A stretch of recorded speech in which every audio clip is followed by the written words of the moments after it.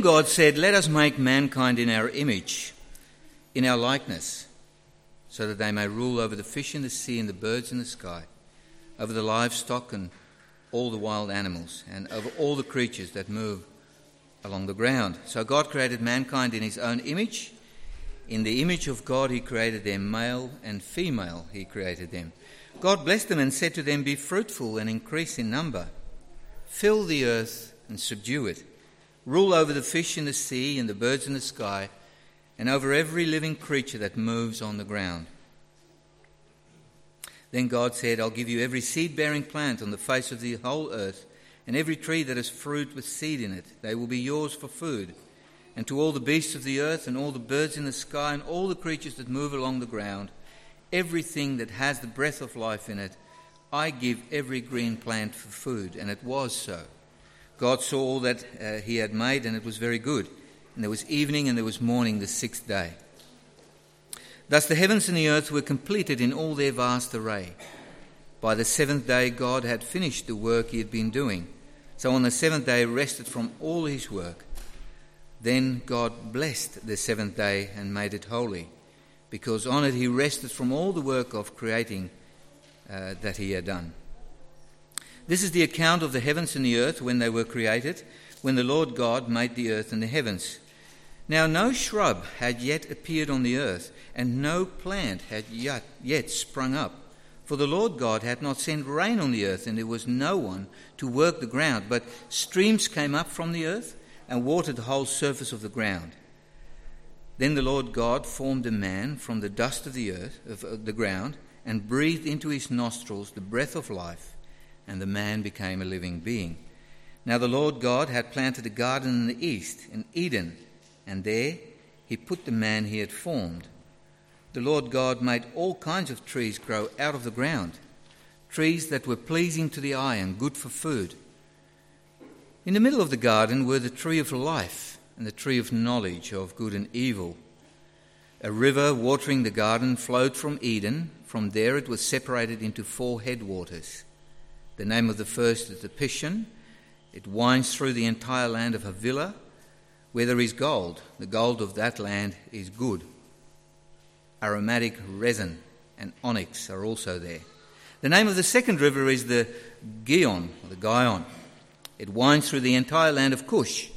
The name of the third river is the Tigris. It runs along the east side of Asher, and the fourth river is the Euphrates. The Lord God took the man and put him in the Garden of Eden to work it and to take care of it. And the Lord God commanded the man, "You are free to eat from any tree in the garden, but you must not eat from the tree of the knowledge of good and evil, for when you eat from it you will certainly die." The Lord God said, "It is not good for the man to be alone. I will make a helper suitable for him." Now the Lord God had formed out of the ground all the wild animals and all the birds in the sky. He brought them to the man to see what he would name them. And whatever the man called each living creature, that was its name. So the man gave names to all the livestock, the birds in the sky, and all the wild animals. But for Adam, no suitable helper was found. So the Lord God caused the man to fall into a deep sleep, and while he was sleeping, he took one of the man's ribs and then closed up the place with flesh. Then the Lord God made a woman from the rib he had taken out of the man, and he brought her to the man. The man said, "This is now bone of my bones and flesh of my flesh. She shall be called woman, for she was taken out of man. That is why a man leaves his father and mother and is united to his wife, and they become one flesh." Adam and his wife were both naked, and they felt no shame.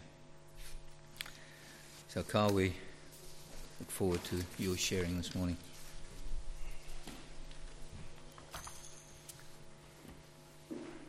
Well, good morning. If you're a visitor here this morning, it's nice to have you with us. As Eric said, we began last week a series on the book of Genesis.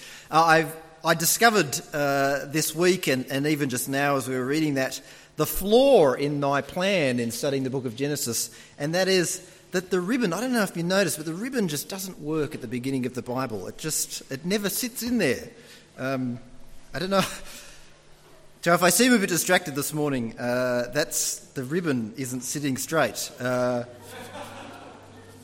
So just some big issues happening up here. But we're studying the book of Genesis. We're beginning the year at the beginning of the Bible. And last week we looked at the creation of the universe, how God created the universe. And today we're asking an important follow-up question to that. And that is, what is the place of human beings in that universe that God created? What does it mean to be a human being? What does it mean to be human? Are we just glorified animals? Are we special, or are we ordinary? Are we just slaves built by God to do God's dirty work so that God can kind of put up his feet and relax? Well, Genesis 1 and 2 answers those questions for us. At one level, the picture of humanity that emerges from these two chapters is one where human beings are in some sense the same as every other animal. In chapter 1, human beings are made on the same day, on day 6, the same day as all the other animals that live on the land. In chapter 2, we're told that Adam is made from the dust of the earth. He's made from, if you like, the same matter, the same stuff as everything else in all creation. So in one sense, human beings are no different from the creatures and every other created thing. And yet we're also told that human beings are unique and special. In chapter 1, verse 26, we get the first counsel of God. God speaks among himself. He says, we read, "Then God said, 'Let us make man in our image, in our likeness, and let them rule over the fish of the sea and the birds of the air, over the livestock, over all the earth, and over all the creatures that move along the ground.' So God created man in his own image. In the image of God, he created him. Male and female, he created them." God makes human beings in his image and in his likeness. If the Bible didn't say that, it would sound, I think, almost blasphemous. After all, the rest of the Bible tells us not to try and make anything in the image of God. And yet here at the very beginning of the Bible, God makes human beings in his own image. There's something very, very special about human beings. But what is it? What does it mean to be made in the image of God? Well, there's at least 4 things, I think, which this passage tells us, 4 ways that it fills out what it means to be made in the image of God. First of all, human beings are made in the image of God in that we are made to rule over creation. So 1 verse 26 again, "Then God said, 'Let us make man in our image, in our likeness, and let them rule over the fish of the sea and the birds of the air, over the livestock, over all the earth, over all the creatures that move along the ground.'" Or 1 verse 28, "God blessed them and said to them, 'Be fruitful and increase in number, fill the earth and subdue it. Rule over the fish of the sea and the birds of the air, and over every living creature that moves along the ground.'" The other animals are told to be fruitful and increase in number in verse 22, but only the human beings, only the humans are told to subdue creation and to rule over it. Just as God rules over creation, so God made us to rule over his creation under him. Now the words in verse 1, in chapter 1, verse 28, rule and subdue, those words might sound a bit heavy-handed to some people. But what they mean, I think, is borne out in the next chapter, in chapter 2 and verse 15, where it says, "The Lord God took the man and put him in the Garden of Eden to work it and take care of it." That is, what does it mean to rule over creation and to subdue it? It means to work it and to take care of it. Those are the 2 aspects of our rule over God's creation, which God works out, working and taking care of creation. First of all, then, we're made in the image of God in that we take care of God's creation, just as God takes care of the creation as well. You see that, an example of that, in chapter 2, when God brings the animals before Adam so that he can name them. He's looking after them. He's taking care of them. He's naming them, giving them names. And that idea of ruling over creation is something that I think we have an instinctive awareness for. Our responsibility for creation is something that we feel deeply. Now, I think I have the figures right. I'm not 100% sure, but I think it's right that between 2006 and 2013, $15 million was spent by the Save the Devil program in response to the Tasmanian devil facial tumour disease, which is wiping out the devil population. That's an incredible amount of money, really, isn't it? $15 million over that period of time. Why do people feel responsible? Why do people feel the need to spend that much money to save an animal? The tumours aren't caused by human beings. They're naturally occurring contagious cancer. And yet we feel responsible to do something about it. Why is that? People spend extra money to buy eggs from manufacturers that look after their hens. Why do people do that? Why not treat animals just like they're a production line? Why do people care? We find a deserted wallaby in the backyard, sort of a baby wallaby in the backyard, and we want to look after it. We find an injured bird and we take it to the vet. We find a beached whale and we want to get it back into the ocean. And when we can't, we get upset. It makes us sad. Why do we do that? Why in a world that believes in the survival of the fittest do we do that? It doesn't make sense.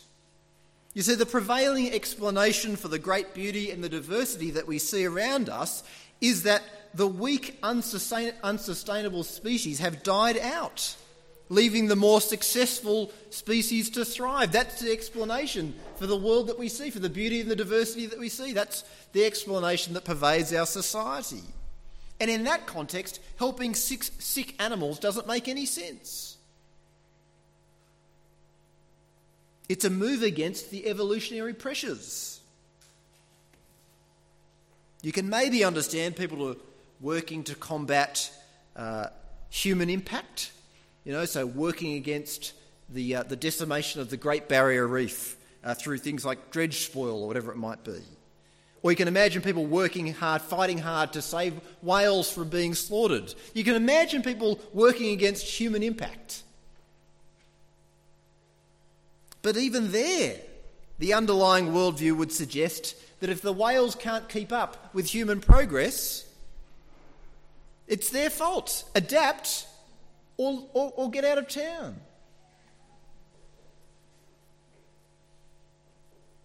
Science can account for our similarity to the rest of creation, but what it can't do is account for our deeply felt sense of responsibility. We care about things, imperfectly, yes, but we care and we care deeply. Why is that? The Bible gives us an answer, and the answer is it's because we've been made in the image of God. Our sense of responsibility for the world is ingrained by God in us. So that's the first way that human beings are made in the image of God. We're made to rule God's creation by caring for it. The second way in which we are made in the image of God is that we're made to rule over God's creation by working and developing it. Just as God created the world, God made us to work and develop and create in the world that he created. He created out of nothing. We don't do that. But we do create things out of the world that he has created for us. There's a sense in these chapters that though the creation was good, though God created the world good, there's a sense in which the creation was still incomplete. There's a sense in which God left things still to be done. He says to the animals, fill the earth and subdue it. He says to the human beings, he says to the animals, fill the earth and multiply. He says the same thing to the humans. He says to us, rule and subdue, work and develop. The creation was good, but God left things for human beings to do.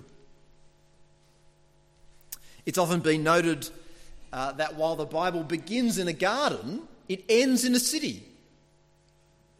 Genesis gives us the Garden of Eden, and Revelation gives us the vision of a city descending from God. A city in a garden, but a city nonetheless. There's this sense of development. There's this trajectory from a garden to a city. It's not an accident. It's a fulfillment of what God made us to do. God made us to work and develop his creation. We've been made in God's image, made to create just as God created. It's certainly something, I think, which distinguishes us from the other animals. Other animals do beautiful things. I don't know if you've seen that series, Planet Earth, by David Attenborough, and they go, I think it's in the Pacific somewhere, and they video those birds of paradise, and they're just incredible and a little hysterical at times. But these amazing birds that make these amazing nests and do these amazing mating dances and all kinds of things to attract their partner. It's incredible. Animals do amazing things, beautiful things. But only human beings develop the world. Only human beings advance. Only human beings get smarter, research things, build higher, explore space. You can see already in the beginning of Genesis those things starting to happen. If you've still got your Bible there, turn to Genesis chapter 4, verse 17.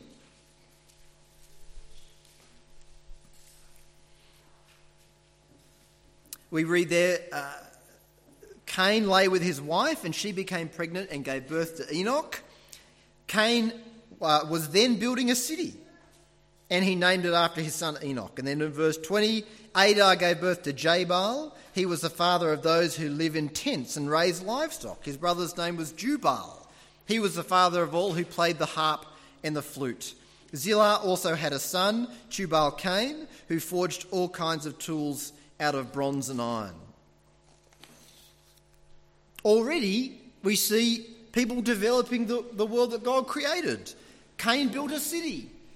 Jabal raised livestock. Jubal developed the harp and the flute. I don't know why you would do that, why you would make the harp and the flute. If you were going to make an instrument, you'd think you'd make a trombone, for instance. That would be a good thing to make. Tubal-Cain forged tools out of iron and bronze. As human beings, we build civilizations, we build cities, we build public spaces. One of the great gifts of the Victorian age, actually, is large public spaces. Launceston is the beneficiary of that idea. My sister always bemoans that Wollongong doesn't have the same beautiful public spaces that Launceston has. We design and build buildings. We make planes to cut the travel times, boats to travel the sea, submarines to explore the depths of the ocean, spacecraft to explore the reaches of outer space. We train animals to help us with things. People train dogs to herd sheep or to help the blind. People still use horses in farming or cattle to plough fields. We write music and make musical instruments. Bach, Handel, Tchaikovsky, Dire Straits, Pink Floyd, U2, Coldplay, even Justin Bieber. They're all doing what God made us to do. Even Bieber is doing what God made us to do. And as we sing in church, we're working and using the creation that God created us to use. We make films and write stories. We paint pictures. We're not Rembrandts, most of us. Maybe more Picasso or something like that. But when we do things like that, we're creating and making, reflecting the way that God created and made.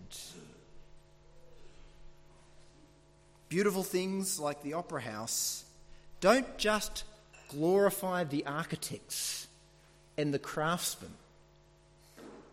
They glorify God, because it was God who made those people, who architected that building, who crafted it by hand.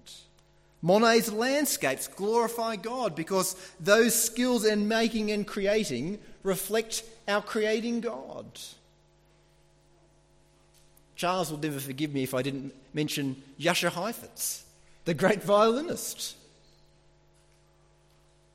His skill in playing and making music glorified God because he was a man made and created in the image of God, a God who creates and makes as well. We are in the image of God because God is a creator and he has made us to be sub-creators under him. Sometimes we make the mistake, I think, of believing that work is a curse and that redemption means a public holiday, a permanent public holiday. But that's not how God made us. God made us to work, to build, to create. And when we do that, we reflect God and we glorify him. The first way that human beings are made in the image of God is that we're made to rule God's creation by caring for it. The second way that we're made in the image of God is that we're made to rule by working God's creation. And I think that twofold pattern is helpful for us to keep in mind because it remedies some of the excesses of our age. Sin means that some people are all about working the creation and don't care at all about caring for it. They pillage and they destroy rather than harness what God has made to create things of beauty.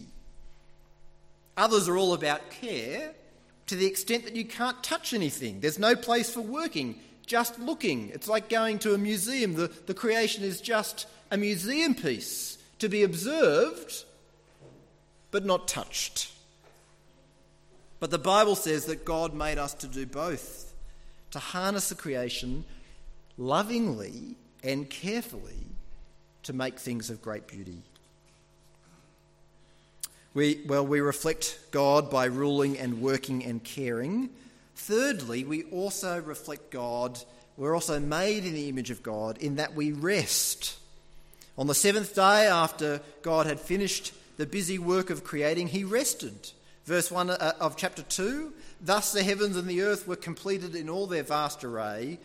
By the seventh day, God had finished the work he had been doing. So on the seventh day, he rested from all his work. And God blessed the seventh day and made it holy, because on it he rested from all the work of creating that he had done. In the rest of the Bible, God's pattern of work and rest becomes a pattern of work and rest for human beings as well. So in Exodus 20, God says, remember the Sabbath day by keeping it holy. 6 days you shall labour and do all your work, but the seventh day is the Sabbath to the Lord your God. On it you shall not do any work, neither you, nor your son or daughter, nor your manservant or maidservant, nor your animals, nor the alien within your gates. For in 6 days the Lord made the heavens and the earth, the sea and all that is in them. But he rested on the seventh day. Therefore the Lord blessed the Sabbath day and made it holy. It's not so much, do you see, in the light of Genesis 1, it's not so much that we're commanded to rest. No, it's that we were made for rest.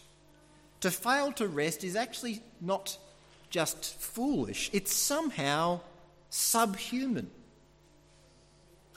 It's a rejection of the way that we were made to reflect God. It's a rejection too of one of God's most precious gifts to us. When I was at university during the exam period, I would work probably harder than I worked during the semester. And I'd get up and I'd work from about 9 o'clock in the morning to 9 o'clock at night or something like that, and just study for that block of time. But Sunday was always a day off. Didn't matter if there was an exam on Monday. It never mattered. Sunday was always a day of guilt-free rest. It was brilliant. It kept me sane, I think. I would watch my friends who weren't Christians, who were working non-stop just fade over that 4-week period. They just lose the energy. It kept me fresh. You see, rest is a good gift from God. And the failure to rest, I think, is one of the great sins of our age. Even when we rest, we're not resting. We're ticking jobs off our to-do list. Sometimes I wake up on Saturday morning with as many things to get done. Saturday's the day I take off. Sometimes I wake up on Saturday with as many things to get done as I do any other day of the week. Sometimes our failure to rest stems from our failure to grasp that we're not God. God never slumbers or sleeps, but we need to. And we read the stories of people like Margaret Thatcher and Winston Churchill who slept, 4 hours a night, and we think, that could be me. And we try, and for most of us it doesn't work. We forget that God doesn't take time off every week, but we need to. And in fact, resting is an expression of our trust in God. It's an expression of the belief that God can keep the world turning even when we're not working. And God can keep the world turning even when our eyes are closed. To rest one day in 7 is not just a good idea, it's actually part of the pattern, it's part of the way that we were made to reflect God. Interestingly, in the French Revolution, in the move away from Christianity and in their devotion to reason, they tried to move to a 10-day work week. 9 days on, 1 day off. It didn't work. And they tried the same in Soviet Russia. They tried both a 5-day week and a 6-day week, and neither of them held. There seems to be something about this pattern of 6 days and a day of rest. We fail to realise that we were made to rest, but what we also fail to realise, I think, is we fail to grasp what is truly restful. So when God rested, he didn't rest because he was tired. He didn't get to the end of the creation week and sort of think to himself, well, I'm glad that's over. In resting, what he was doing was stopping to appreciate what he had done. Sometimes people say that rest is just doing something different. So if you work in an office during the week, then resting can include mowing the lawn. Well, maybe it can, but I'm not convinced. That's not what God did on the day that he rested, is it? What God did on the 7th day is he stopped, he looked, he enjoyed, and he celebrated all that he had done. That's rest, you see. Not to be entertained. That's not the heart of rest. No, to rest is to stop and to look and to celebrate, to look back on what God has done and on what God has enabled you to do. When was the last time you said this? Lord, thank you for this past week. Thank you that on Monday, we could do this, and on Tuesday we could do that as a family, and we go to such and such. And thank you that this week I could finish off that job that I've been working on for 6 months. Man, I've been tearing my hair out, but thank you that I could get it done. And thank you that it turned out well, and that it looks good, and the people that I made it for are happy with it. Thank you, too, that even though there were lots of things that I didn't get finished, thank you that I could still put in effort in getting them done.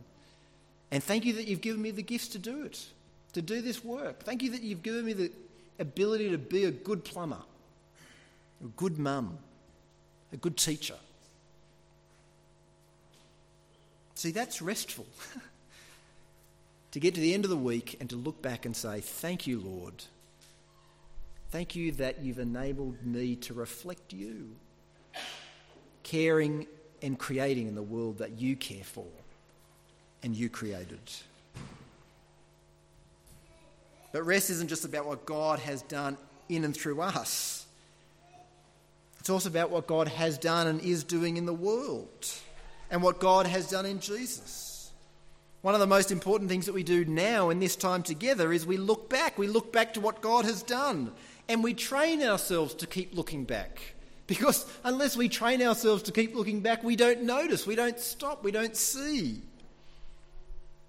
Sunday is like the school of worship and the school of rest. All of life is worship, yes.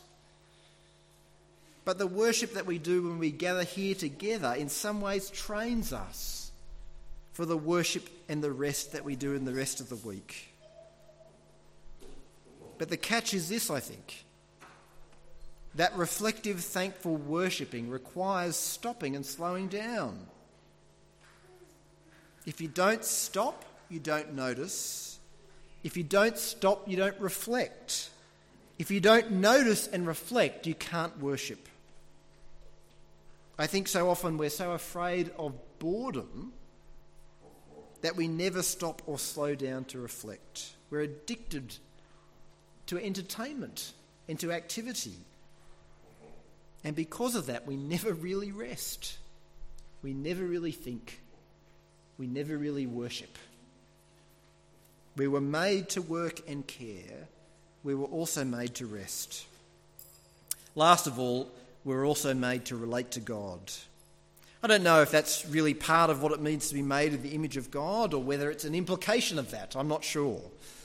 But we certainly get a clear picture in these chapters that human beings have a special relationship with God that no other animal, no other created thing has. God speaks to Adam. And as you move into chapter 3, as God speaks, Adam and Eve speak back to God. You see them relating to God, not as some kind of distant deity, but you see them relating to God as you would relate to a friend. You see God walking in the garden in the cool of the day. You see, we weren't just made to exist, to do, to work, to rest. We were made to know God, to speak to God, to be spoken to walk with God in the cool of the day. Knowing God is the pinnacle of our existence. But it's also, if you like, the part of the world which God created that is so obviously broken by sin. It's hard reading Genesis 1 and 2 not to feel a bit nostalgic, I think. It's a bit like looking back at an old family photo album and seeing the days of youthfulness and longing for those better days. Reading Genesis 1 and 2 is a bit like that.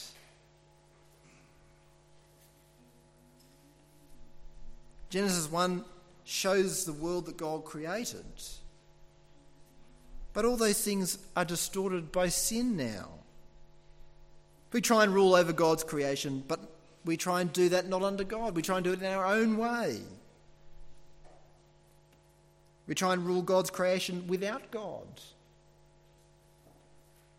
We rule over creation, but we kind of either neglect it or we destroy it. We create, but the things that we create are marred by sin. Every time I try and make something, it never turns out as well as I hoped.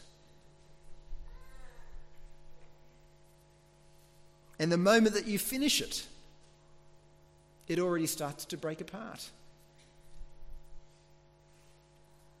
We're made to know God intimately, and yet God is unseen. And so many people don't know God. And God speaks to them, and they don't hear. We were made in God's image, but that image was marred by sin. When Adam and Eve rejected God, all those things, all those beautiful things were turned upside down, not so that they can't be seen anymore. We still catch those glimpses, don't we? But they were turned upside down. The image of God was not eradicated, but it was smudged, blurred. And just like looking back at those old photos, it's easy to see where we were. It's easy to remember what it was like. But it's hard to find a way back to those happier days. Musing on that theme, the writer of Hebrews says, we can see what God designed us to be. But we don't see that as a reality anymore. But what we do see is Jesus. Jesus, the Son of God, who was made a little lower than the angels, who became one of us. Jesus, now crowned with glory and honour. Jesus, who came to destroy death and sin and decay, so that he could remake us in his image, to remake us to what we ought to be. Paul writes in 1 Corinthians 15, just as we have borne the image of the man of dust, just as we've been made like Adam, we shall also bear the image of the man of heaven. Genesis 1 and 2 shows us what it is to be created in the image of God. It's a beautiful thing, but we're not as we should be.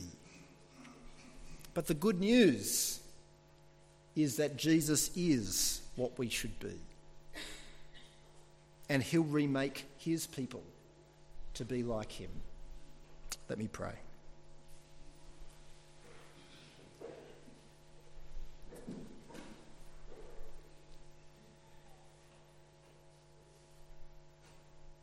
Dear Lord and Heavenly Father, thank you for your amazing mercy to us.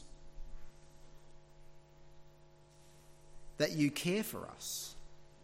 That you made us to be in your image, to reflect you, to glorify you in the things that we do, the things that we make, the way that we care for your world. Lord, thank you that those things have not been lost by sin. Though they're smudged, Lord, thank you that we can still see them. Thank you that we can still see, even in the people who reject you and deny you, thank you that we can still see in them the way that they reflect you and your glory. Thank you that we can still see in them the wonderful gifts that you've given them to make and to create as sub-creators under you. Thank you for the way that we can see in people their great care and sense of responsibility that they have for the world. A care and responsibility which mirrors your incredible love and care for our world. Lord, thank you that we can see in each person that you have made glimpses of your glory and your greatness. And yet, Lord, we know that all those things are smudged and marred by sin. And so, Lord, we pray that you would help us to fix our eyes on Jesus, the author and perfecter of our faith, the one who came, Lord, to be as one of us and to redeem us through death and resurrection, to remake us in his image. Lord, we long for that day when we once again are the people that you designed and made us to be. Lord, help us to look with the eyes of faith to Jesus Christ and receive him. We ask it for his sake. Amen.